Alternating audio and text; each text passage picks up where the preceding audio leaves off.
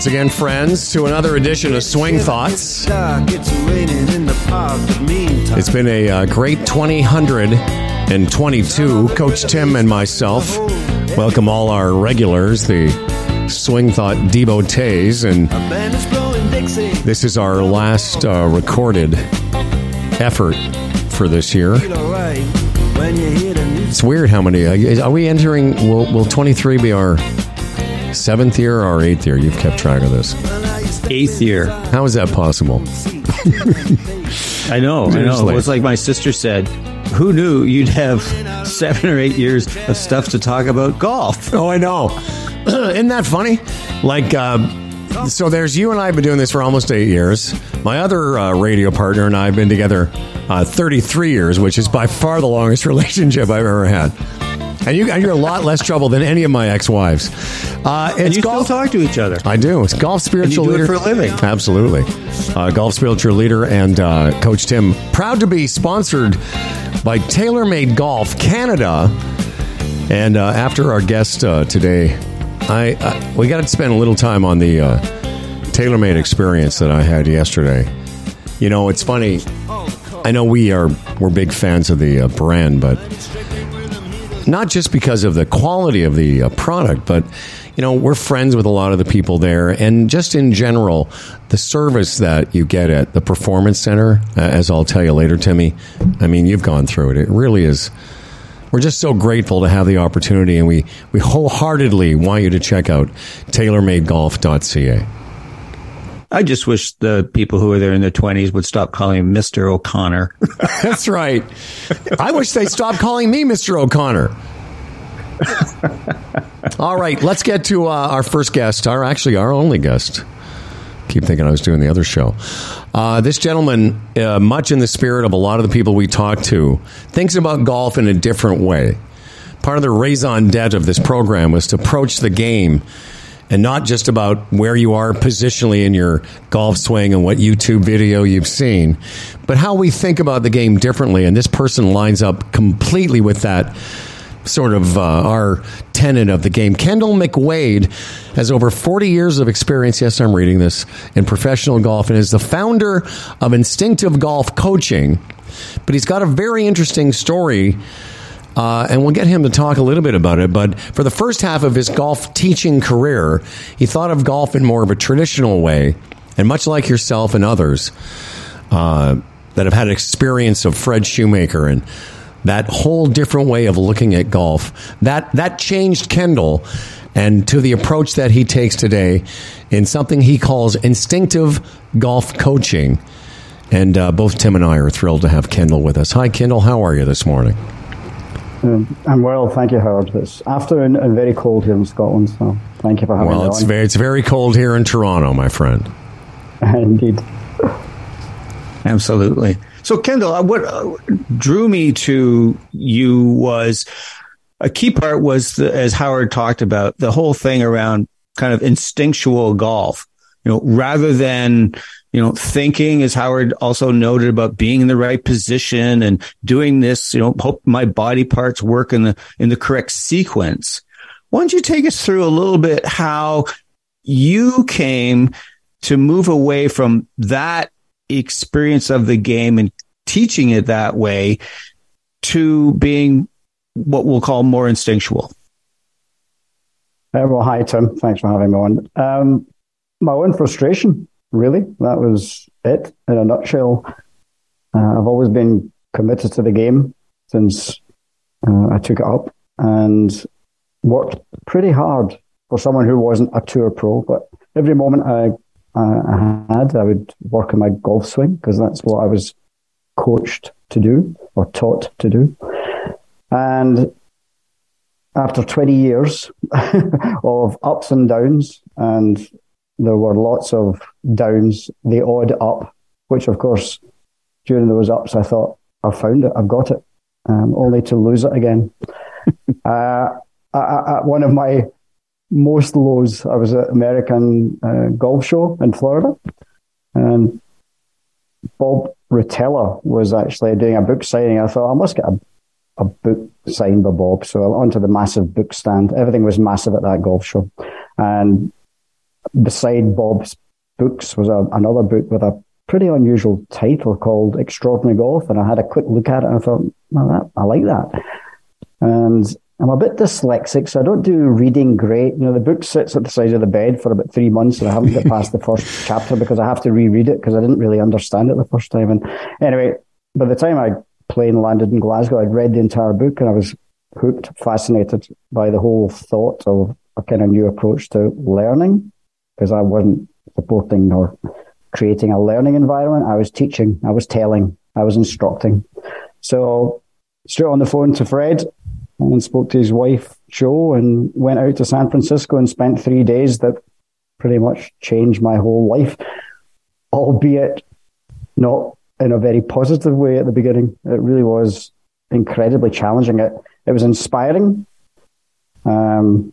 revealing, empowering, and I came home lost because I'd had this experience that I knew I wanted to share with people and expand my awareness of it, but it was crunching up against 20 years of PGA training and my own, not just the PGA, my own endeavours to educate myself in what needs to be fixed and what needs to be right in a golf swing. And these two did not like each other. And I realised the west coast of America was a very different place than the west coast of Scotland.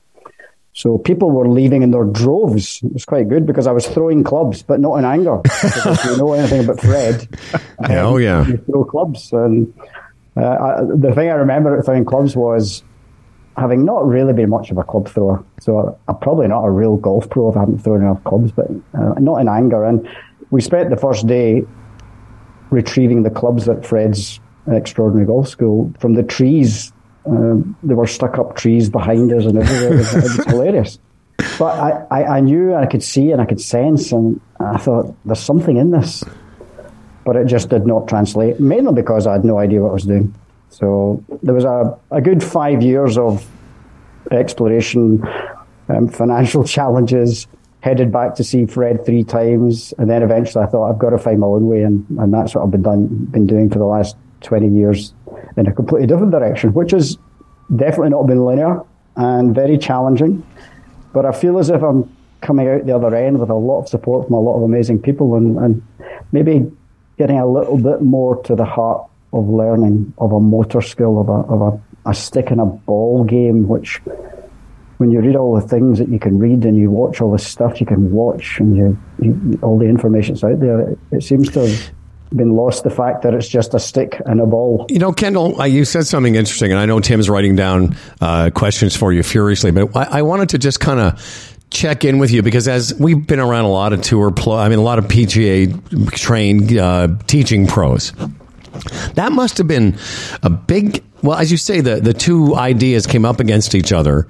And for a while there, you say 5 years, a lot of people that have been coming to you for traditional instruction were sort of leaving you because the idea of standing there trying to find your own true swing, not to be too Chivas irons on everybody, but how did you turn that around? How did people finally start to find you? And how did you develop the instinctive golf coaching sort of brand that you've now been using? And I know there's a lot of questions in there, but just pick one to answer. People left. The people that knew me, I think, two things, Howard. The reason I was, I think, reasonably busy as a coach was probably a bit about myself. I think people kind of bought into me. There's a relationship. People buy people. But the other thing was I was telling them the kind of stuff they wanted to hear. So that's what golf coaching was. Tell me what I'm doing wrong and I'll fix it.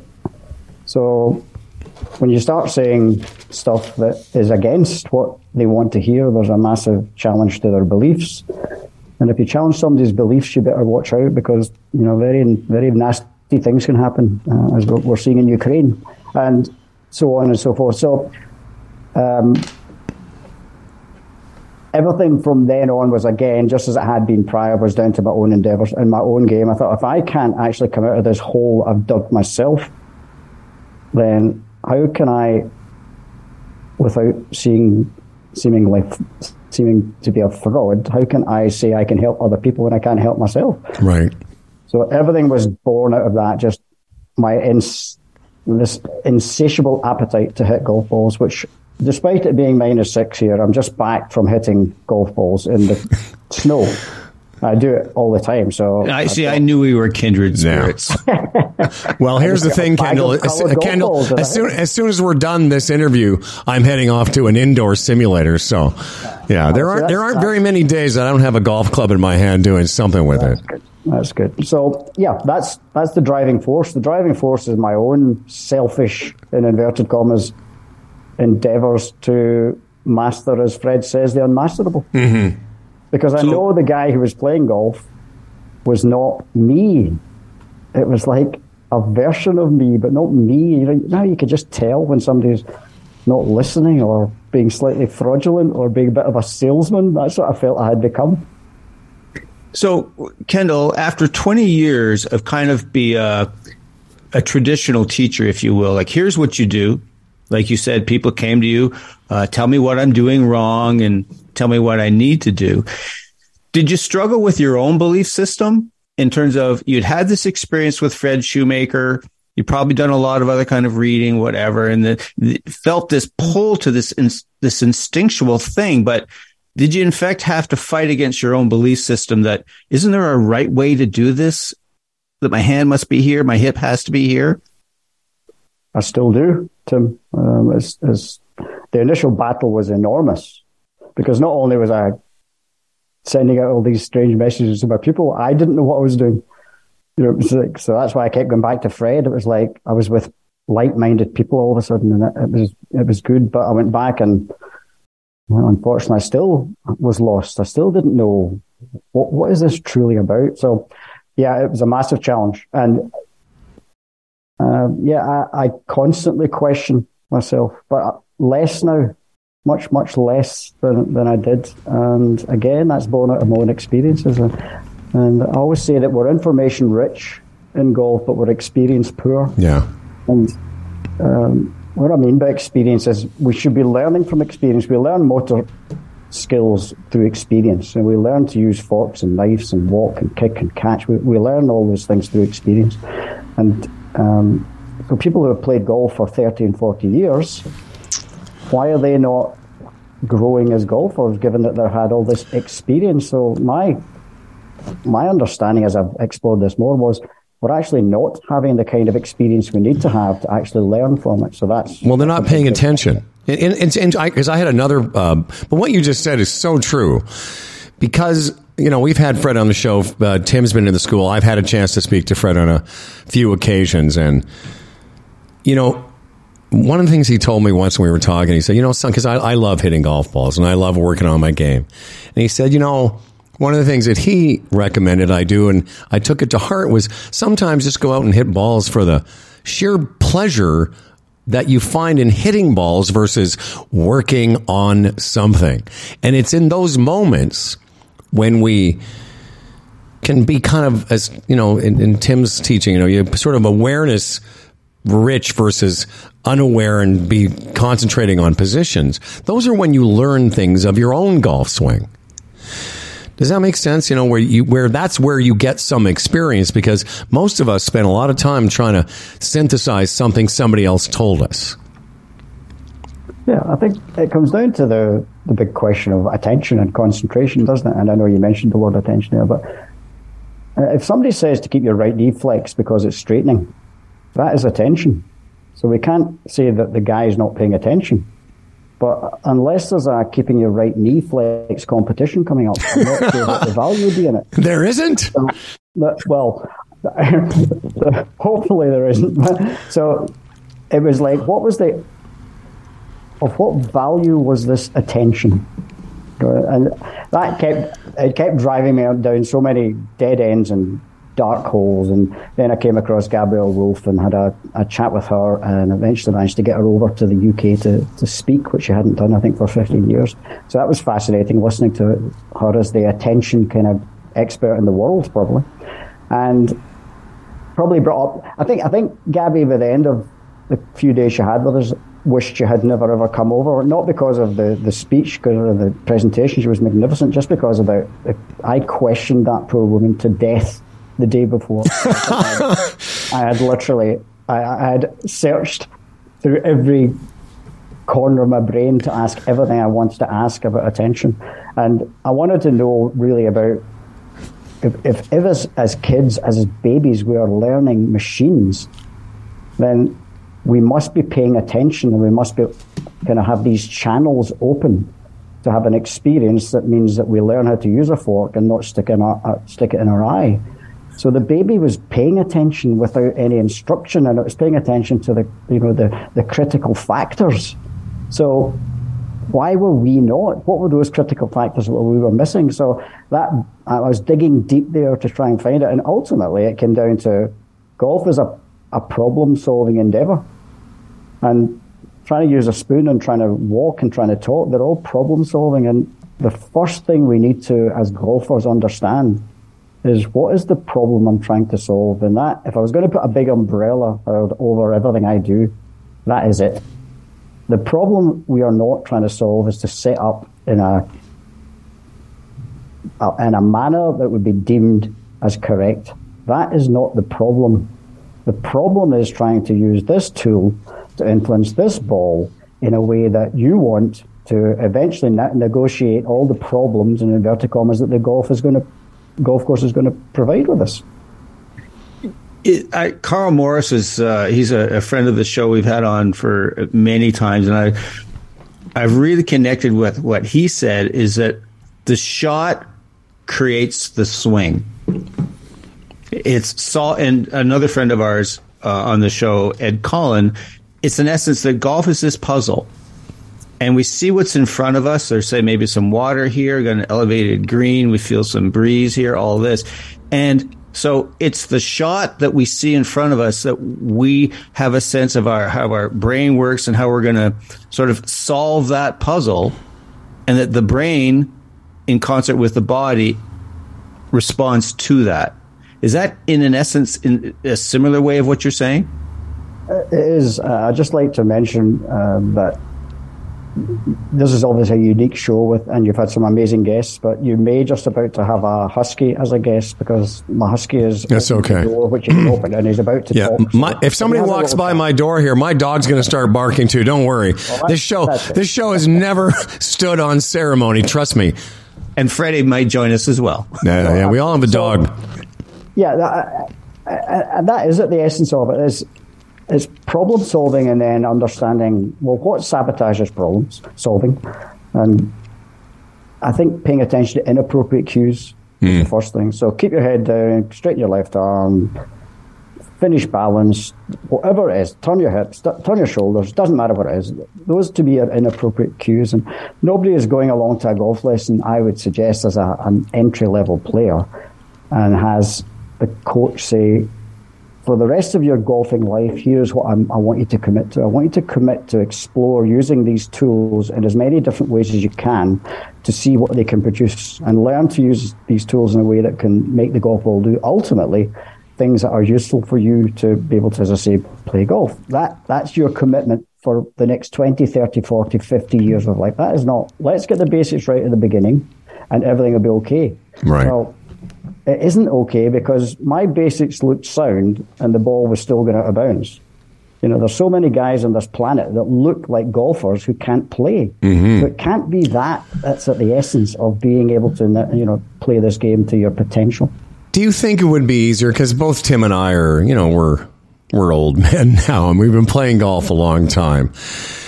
And I think a lot of people who listen to our show, because we rarely talk about technical stuff, but because it's you and it's instinctive, and how instinctive works with, from the foundation of extraordinary golf. Do you think it might be easier, guys, to teach somebody from the beginning that, unlike you and I, Timmy, have a lot of information already stored in our computer? Kendall, would you find it easier to teach somebody that didn't have all the preconceived notions of what a golf swing's supposed to look like? Yeah, I think there's challenges for people who have this, because it's not just information, Howard. That information, a lot of it has come from experts in the field, well-meaning experts.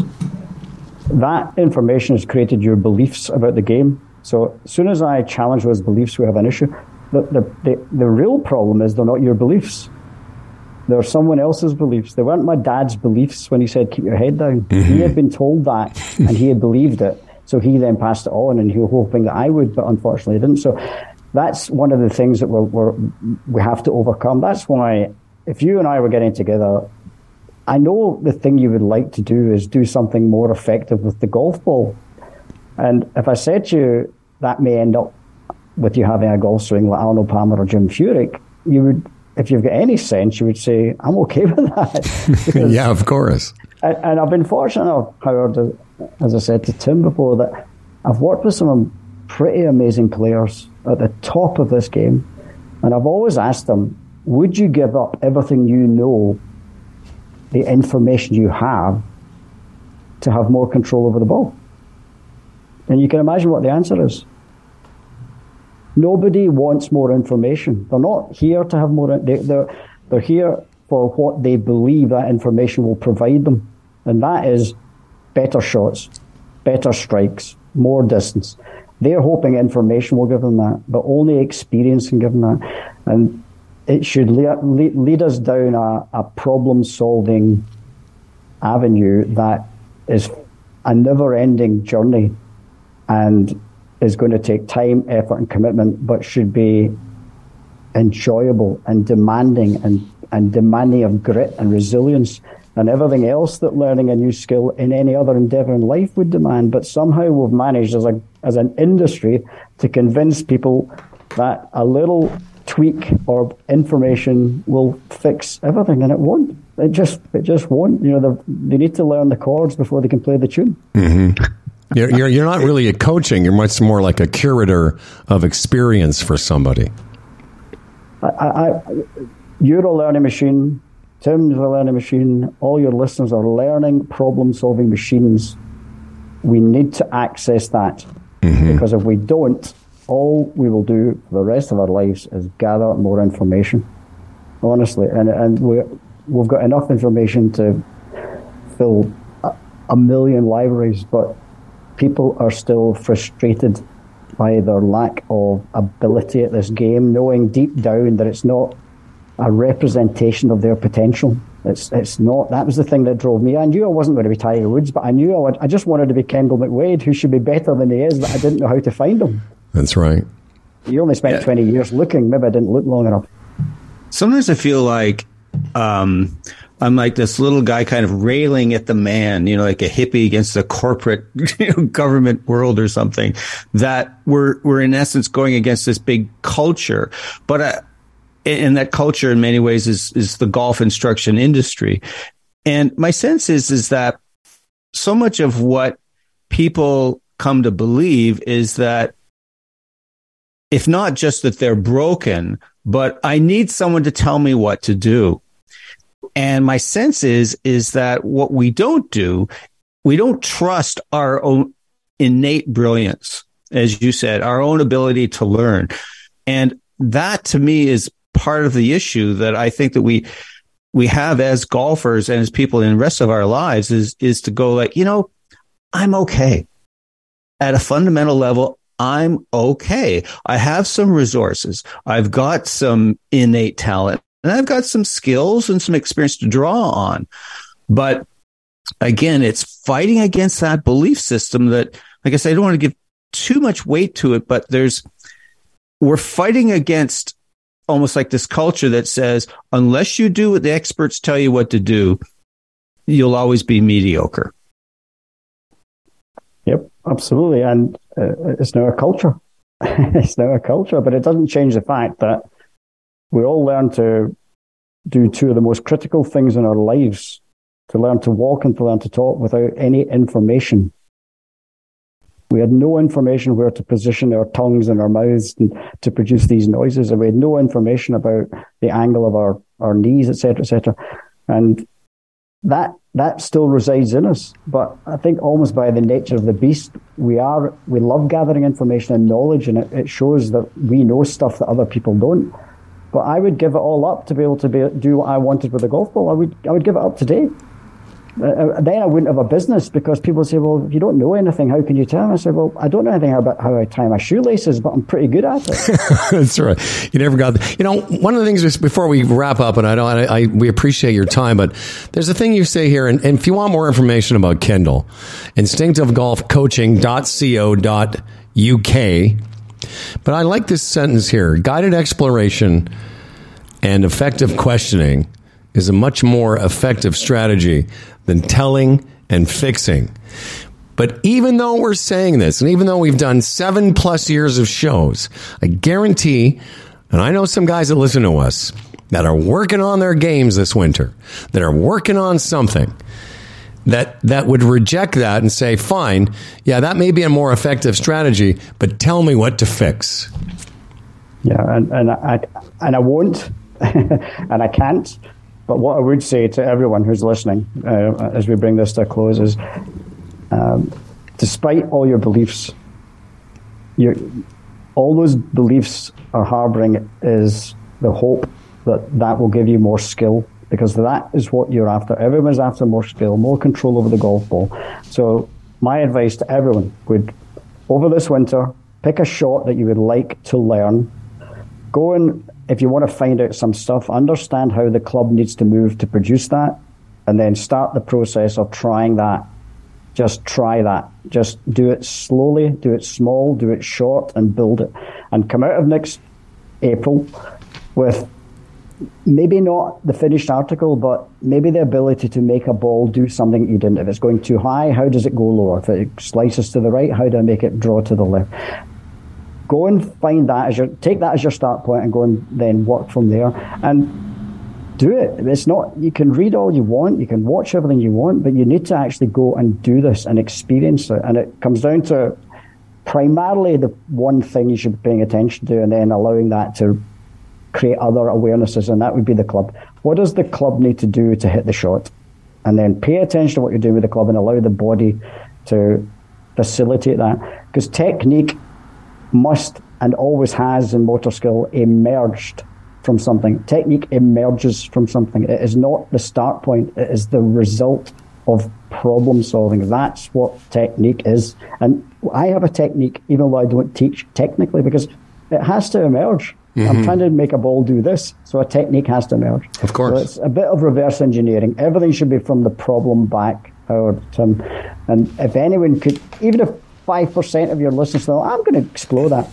I'll just finish with this very, very quick comment. And it was just a young lad that was in the range a couple of weeks ago, and he asked me about something, and I said, well, why don't you just go back to trying to fade it? So he was hooking it badly, and I said, how would you commit to that? And he said, well, I'd swing the club left, and I'd try and have the face open. Great. I said, do that. And so he hit some shots. I wasn't coaching. I was just hitting shots myself. And at the finish, I'm walking away, and he's hitting shots. I said, remember, John, I said, one thing you've got to do. And he said, what's that? I said, don't give up after the first 1,000 attempts. That's great. Kendall, I can't. Kendall, did you finish your story? Yeah. Okay, great. It's reality for a lot of people. Yeah, 100%. My God, how many thousands of golf balls have we hit? But I just wanted to ask you, in closing, I can't let you go without asking you this. With what you just said, how does the word or the concept of being instinctive, how does that apply to what you were just talking about? And I've had this question about it before, but really the only reason it's called instinctive golf is because I have this in my head that learning is an instinct. So that's why we called it instinctive golf, because people have said it's more intuitive than it is instinctive. But that was the reason I chose it. Whether it's technically correct, I don't really care. It's quite a nice name. So. It does. It's very catchy. And if you wouldn't mind, sir, before we say goodbye, we're going to get to Dubai, get goodbye in a second, Dubai as well. We'd love to have you back, because there's so much on the site that I looked at last night. And Tim's been talking about you for a couple months, and there's this technique there's this I don't even know what you call it. I guess a training aid, but you wouldn't call it that I think we should explore next time. The concept of hitting a nail with a hammer and golf ball with a club are really, in essence, the same thing. And I think next time we'd like to talk about that. If you could come back, and I promise you won't keep canceling you, and hopefully my heart doesn't keep attacking me. I'd love to. And the amazing thing is, Amazon have just knocked on my door, so this is meant to be fantastic. I'd love to come back on. I'll see you in another 8 years. No. We'll get you on soon. There's Kendall McWade, instinctivegolfcoaching.co.uk. And we love to have you back sooner than later. All right, good sir, and happy holidays. Yeah, enjoy yourself. Thanks, guys. All right, my friend. Bye-bye.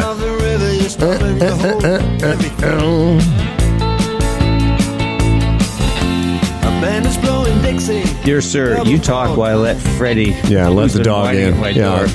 In the room. Yeah, what people didn't see is about 2 minutes into the Kendall interview, I had to leave. I went upstairs. I left the air on. It was making a noise during the recording. Very unprofessional.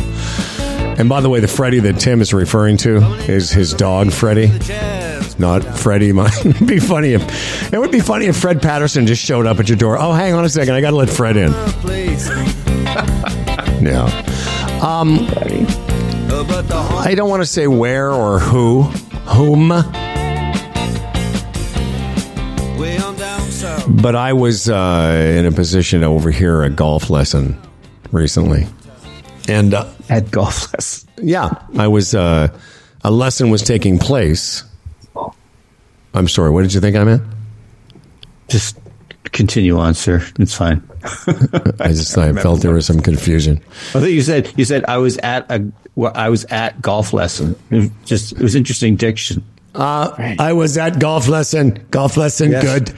No, I was in I don't want to say where it was or whom it was, but I was in a position to overhear a golf lesson. And it was literally the polar opposite of everything we just heard from that guy. Well-meaning, people got to make a living. I mean, we've said this 1,000 times. If people had any idea what really was involved with making a change, it would be daunting. It is daunting. It would be. Anyway, I overheard the lesson, and every once in a while I'd hear the person giving the lesson say something. I mean, like, really? You think that's the problem with this dude? Exactly. Come on. But you got to say something. Listen. I'm not chirping the coach. I'm just like, what are you going to say? You got an hour of a guy's time. You want to give them something. They're paying you money. Mm-hmm. And like Kendall was saying, for 5 years, the students were like, yeah, if you can't solve this problem in this one session or series of lessons, then I'll go find someone who can. Well, that's the expectation.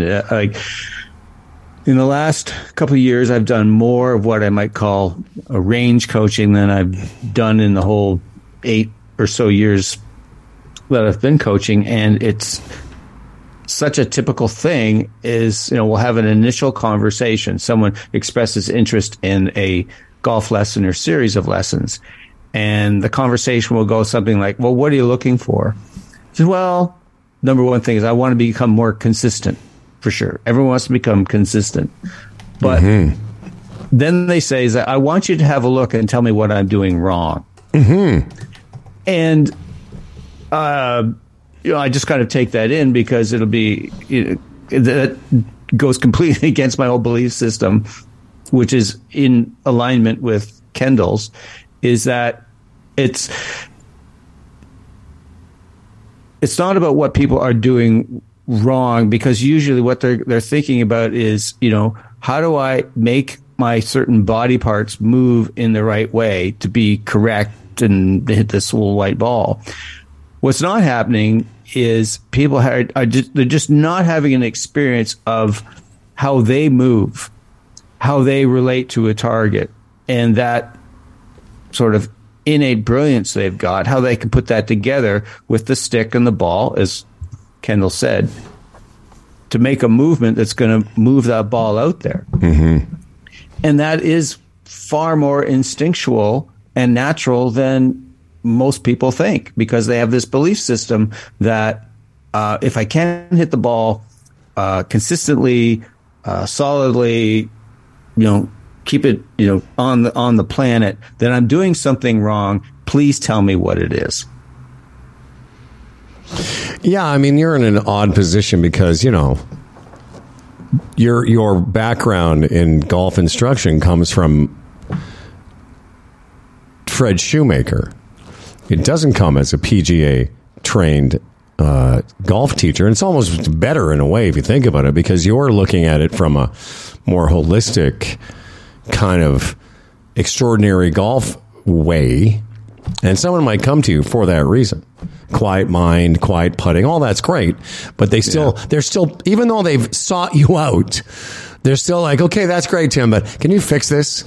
Exactly. And the fact is, you know, that's not your area of expertise. Your area of expertise is helping people find their own way.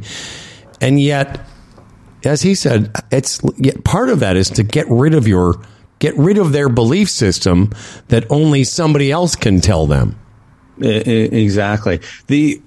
My own, without droning on about it, but my own way of getting into this game was just like, 99% of the people who play this game. You get hooked on it. I became avid. And so I did what I do in other parts of my life. I sought out information, books, and then it was videos and lessons with everybody, and always working on my golf swing. I had it here. I've got this little booklet this little binder that goes back to 1988. And there's all these lessons, and all the notes are something like, as Kendall say, keep right knee flexed. No, I love that. The right knee flex competition. There's no, that is so great. There's no competition for keeping your right knee flexed, which is too bad. Yeah. But please continue. That was all that was my complete belief system. And I would go to the first tee thinking, okay, today's the day I let my right elbow fall in front of my hip. If I do this right, do this, do this, do this. And like Kendall, it was like, wait a sec, this is effed. This is not working for me. You almost made us swear. Tim almost made us swear. I have a product you and I have talked about this ad infinitum. We were both, out on the range, 3 or 4 buckets. I have almost got it. If I just do this with my wrist or do this certain thing, then I get to turn over my 5-iron. Oh, I need another bucket of balls. Yeah. And on and on and on. Ugh. Well, it was great having him on the show, and it was worth it. For people who don't know, we had scheduled him a bunch of times. I guess probably at least 2 or at least a couple. One was because of my heart thing, at least once or twice. Anyway, it was great having him on as our last guest, appropriately, of 2022. I mentioned off the top how lucky we are to have a connection at TaylorMade. And I was with, I'm just going to make sure I get his name right, because he was great yesterday. Our friend Nick dropped by. My fitting was yesterday for the new product. Awesome. Did you get, I'm not sure when, his name is Ryan Moore, actually. Not that Ryan Moore. Oh, yeah. Yeah, Ryan's a great kid. I've been fit with him before. They're all great there. Kieran dropped by. Oh, great. And Nick, who's in charge of everything. Here's the thing that was cool. Like, I'm not sure when you've scheduled your fitting. You should do it soon. But the new product, the new TaylorMade line of, like the new Stealth comes out, all this stuff, isn't until it's embargoed until January 10th. Did you have to sign the I NDA? I did. And it was cool because among all the other cool things about it, like I was telling my buddy Henrik, I said, I could stay there all day. I just love the place. Oh, of course. It's like what a place to play. Oh, but my God. I love the fact that they're, the Nick and those guys are our buddies and friends and all this stuff. But you got to sign an NDA. Oh, yeah. You're not talking They're about not messing around. Well, no, there's no, and then Nick dropped by the fitting, as I said, and he said, okay, and he showed me, I was great because he was like a proud papa. He wanted to go through all the irons and all the different, and he's trying to explain to me, because I'm an idiot, why certain clubs, what they've done with them. Yes, I've seen the new Stealth driver. It's so good. But I signed it because they don't want anyone. There's been he told me that there's been some pictures that have leaked. Oh yeah, I always love this part of the golf season. Oh, the golf gear sites. All one of the kids on the golf team is called gear boxes. The people who care about flex and tipping. Oh yeah, man. All that stuff. So I did not get new irons. My 790s are from last year, and the new 790s won't be out until later in the season. And I thought, no, I don't need them. I like mine, and I was sort of thinking of doing the little hybrid thing with the 770s and the shorter irons. A couple people said maybe explore that, but I didn't. But I got a new Stealth driver and, wedges and such. But, I don't want to talk about, I want to talk about numbers in a second, but as much as I can tell you about the new Stealth driver, it's fantastic. And it's some of the things have changed about it that you will see in January. I'll give you a little hint. The finish is different. Oh, but man, I've done a lot of work on my, we've been with them for as long as we've done this show. Pretty much. I'm give or take a season or two.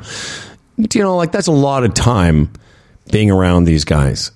And so I'm going to share with you now is they have kept track. They keep track of all the numbers, going back to when we started. So I just went back to 2018. I was 58 years old.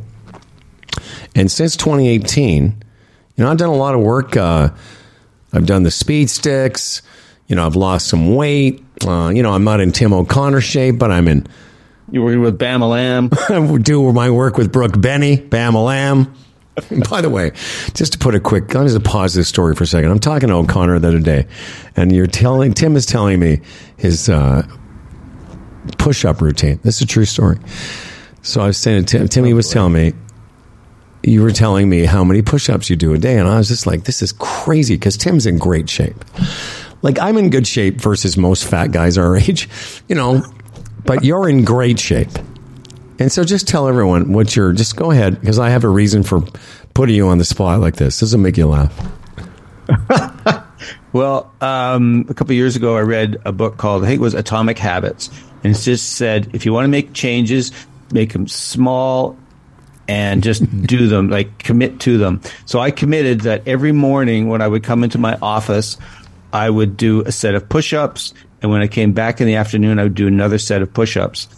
And so I started, I think, at 30, one set of 30. And now I do 2 sets of 50 push-ups every day. Okay. Just pause for a second. Everyone, and you know what? One thing you know about O'Connor, he's not bullshitting. He does 2 sets of 50 push-ups every day, Monday through Friday, or every day? Monday through Friday. Okay. I take weekends off. All right. So Tim's telling me this story. We're talking last week, and I'm thinking, you know what? I should start doing something like that. So here's what I did. I thought, okay, I'll start small. I did 1 set of 10 in the morning when I'm making my coffee before the Humble and Fred show. And I did 1 set of 10 at night when I bring Stan in. And then I couldn't raise my arms for a couple of days. Fucking arms. My arms are so sore. I said to Brooke Benny at Bam-A-Lam yesterday, I said, my rotator cuff is killing me. Thanks to O'Connor. I honestly, Tim, I know this is going to make, I was so dumb because I thought, I'm inspired. Tim has inspired me. And I did 20 over the course of a full day. And my arm was hurting me for a couple of days. Anyway. So what I would just add to that is that this is I'm into my 3rd year. Yes. So that's what Kendall was saying, thousands. And it's all just incremental reps. So I thought you were going to say a disclaimer, do push-ups on the advice of your physician. Anyway, what I was getting at is, so back to the fitting, which was amazing. I got a driver 3-wood. I got a hybrid. All 3 wedges replaced, and I got the new Spider. But I was talking to Ryan. I said, because I've been doing a lot of work this fall. I'm not at work. I've been playing a lot of golf. And then when I came back from Mexico prematurely, I knew this fitting was coming. And I've been going to Casey's place. Shout out to Burl Oak Indoor Golf. Great place. Mm-hmm. Yeah. A couple times a week because I wanted to keep my speed up so that when I did the fitting, I would be at some semblance of golf swing, efficiency. So I was cruising it pretty good. I've been hitting a lot of I've hit a lot of balls at 105 miles an hour. I've had a lot of ball speeds in the 155s, and I've had some carries in the 255 to 260 range. And similarly yesterday, I won't get into the numbers about whether they're the new Stealth. Let's just tell you, it's amazing. And then I said to Ryan as we were finishing, Ryan, how far does this go back? And he said, well, each fitting bay at TaylorMade just keeps track of that fitting bay. So I didn't have every number, but what I did have is the numbers from that fitting bay in 2018. In 2018, I was 58 years old, and you can see all my driver swings that day. And that's only a couple were in the hunt. I was like 105, 100.5. A couple I killed at 101.5. So the point of this is, with the help, if people don't think technology matters, in 5 years later, I'm cruising at 5 miles an hour, at times faster than I was when I was 58 years old. So you can get faster, stronger. I mean, I'm not doing 50 times 2 push-ups a day, but you can keep your speed up as you age. It's a myth that you can't. Because I was like, even my 5-iron, which they had a couple of my 5-irons, they're all 3 and 4 miles an hour faster. And again, part of that is technique and part of that is technology. Yeah, 100%. That is so cool. And that's so indicative of, in essence, the TaylorMade experience when you go there. That it's such a cool experience. I think for, golfers, if you're looking to have a really deep, rich, super cool golf experience, go get fit at TaylorMade. It is absolutely amazing. The technology, the service. Yeah, I wish they would just call me Tim, but rather than Mr. O'Connor. But anyways, that speaks to their professionalism. But just the fact what you're talking about, the fact that they can go back into the database and show you this stuff, that is cool in itself. But again, it also speaks to the technology that a man whose next birthday is going to be 63. Yes, sir. Is swinging them at 105 swing speed. That is pretty effing cool. And to be fair, and this close to baby Jesus' birthday, I gotta be allegedly. I got to be good. Yeah, that's and that's, by the way, to be fair, that's not my golf course. That's what I was talking to my friend Grant McDougall, who bought the speed sticks. Again, we're so lucky here. Our buddy Ryan Robillard, yeah. Hooked him up because he's a friend of the show. But I've been talking to Grant a lot about the speed stick experience. Like, I increased my club head speed because I worked at it, and those speed sticks were a huge help. They really are. But I always say this, like, I love simulators. I love going to Burl Oak Indoor Golf, but that's not the speed I swing a golf club on the golf course. Where I am on the golf course is in the early 101s and 2s. But the idea of speed training is so that you get your baseline just to get up. Mm-hmm. I can swing it faster than I was swinging yesterday, but I can't hit the golf ball with any regularity at that speed. Right. But the idea of training your speed is so that you move. Actually, I was saying this to Grant. So you get comfortable. It sort of sneaks up on you. All of a sudden, you're more comfortable at a higher speed. You can, and he's got a really good golf swing, as do you. You can smooth your way all you want, but you watch guys that hit it with power. Oh yeah, they're swinging pretty quickly. Meaning their whole thing is very quickly. It just doesn't, like, Rory's swing is very fast. It just doesn't look it looks smooth because his technique is so good, but he's swinging it. Did you watch any of that match? Did you tune into any of that? No, I didn't. That's not your thing, I know. It's pretty interesting. Was that in the evening? Yeah, it was like a nighttime thing. Yeah, it competed with, I'm just I think probably like Freddie P right now, head over heels in love with the Leafs right now. Yeah, Fred never watches a game. He can't stand them anymore. What? Yeah, Fred, if you listen to the Humble and Fred show, he has embargoed the Leafs until they get past the first round. Although he did mention on the show the last couple of weeks that they're having a nice season. But they've been having a nice season. They've been great in the regular season for a couple of years. Yeah. I don't know. I feel like right now, like, I just don't pay attention to that kind of golf very much. I just don't. Yeah, it's not everyone's. I'm going to watch some of.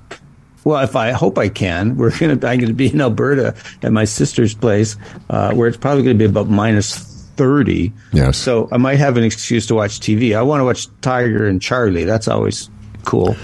But no, those match things, they leave me cold. Yeah, I mean, I get it. Like I was just interested. My security system. Okay, I was just interested in it because of just hearing them talk their way through shots. I mean, it's all a little bit hokey, but it's Tiger and Justin Thomas and Rory and Jordan Spieth. It was interesting. Golf wasn't very good, but a couple of times, Spieth especially, because he's such a talker.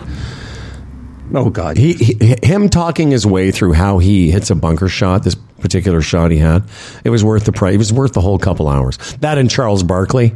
At one point, somebody chirped Tiger. I think it was one of the lead announcer. He said, "Oh, don't worry, Tiger, you get a stroke on this hole." It was great. It was just great. He said, don't worry, Tiger, you stroke on this hole. And Tiger just looked at him like, "Oh, that was a good chirp." But Spieth talking about how he hits this certain kind of bunker shot, and I was like, wow, they just definitely. There's just so much in there that they just know, and it goes back to what Jordan knows that because he's been doing it since he was a 3-year-old. He got good because of what Kendall said. He absorbed the experience. They all did. Yeah, but there's also something to be said for, I don't know, watching a really good player hit bunker shots. It just seems to be something where, even opposed to watching a drive, maybe because the swing's a little bit slower in a bunker, at least in spots, that it's just the magic, the skill it takes, and the fineness of the way the club enters the sand at the exact location and the way it kind of shallows out underneath it. I don't know. I could just watch a really good player hit bunker shots for a long time. I knew that they were doing things differently than I was. And this goes back years ago, and Freddie Couples was hitting a bunker shot, and at one point he took one of his hands off the club. I was like, what just happened? Like, that's how loose. Like, he hit it, and then I think maybe his right hand came off after impact. I was like, maybe I should loosen my grip a little bit, But anyway, yeah, I know it's not your thing, and you'd be surprised how I was bugging Freddie a little bit. Not your dog, Freddie Patterson. I was bugging him last week as he was talking about the Leaf game. I said, hey, I thought you weren't watching any Leaf games until the spring. I'll tell you what we're both watching, though, is the Buffalo Bills. Sunday afternoon, this freaked Freddie P out, because I was talking about it on Monday. I watched the Buffalo Bills game and taped the golf. And he's like, what? Whoa, I didn't know that you even, like... Oh, yeah, I love the Bills. I mean, I used to watch them a lot when Flutie was there. Oh, my God. But I've lived here... How far is that going back? Well, that's back. Did they have covered TV then? Yeah, they did. Funny, man. I also remember Ron Lancaster. Ooh. Just relax. Ron Lancaster for the Saskatchewan Roughriders, yeah.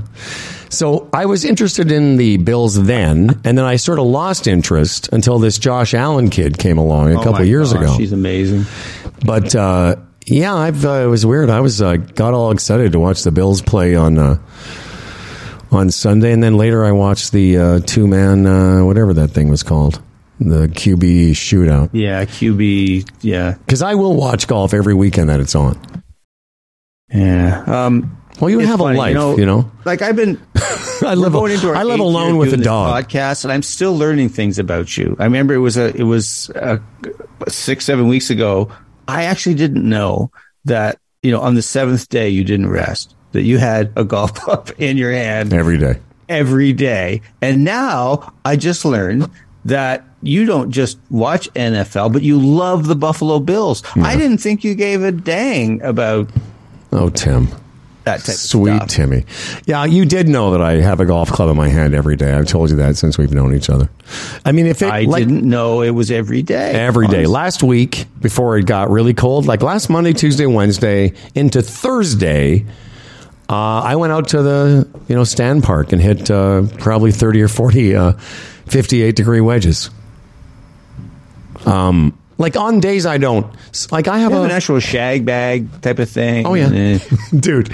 Here's how committed I am. There's because these people there in this neighborhood have been seeing me with this dog now for 6 years. So they do this for me. There's the people that walk around the park and the people that live near it are so familiar with Stan and I that when they find the balls that I lose, they leave them in this, like a cinder block. They all leave them in this one place for me. It's very sweet. So I don't even have to take balls with me. There's about 10 of them at any given time that people have left for me.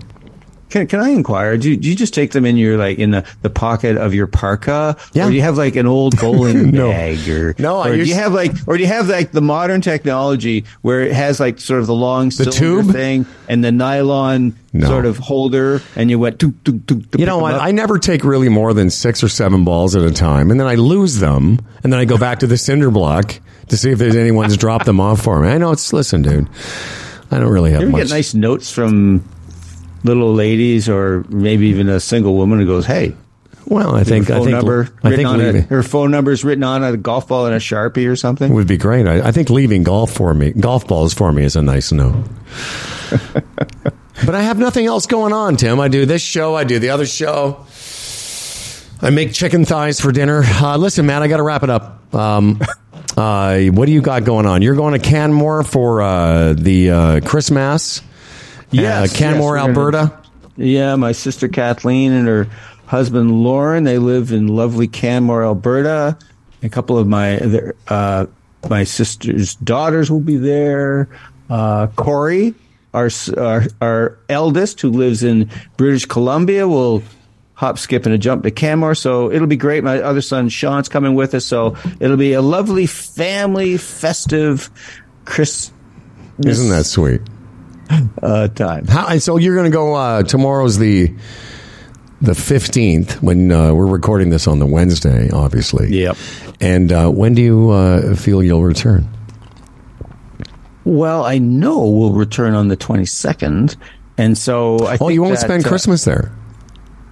No, it's just going to be early. Oh, I see. Early. That works. And then, because we have other family, I've got, there's 5 siblings in the O'Connor clan. Wow. And my brother Sean and my brother Pat. My brother Sean will be coming from Vancouver to stay here, visit my mom. And my brother Pat and his wife are in London. So we'll do the whole Christmas thing. Fantastic. And, Well, I wish you. What are your plans? I was going to say, I wish you and your family all the best for the Christmas and the new year. And I guess we would probably reconvene somewhere. We'll figure it out.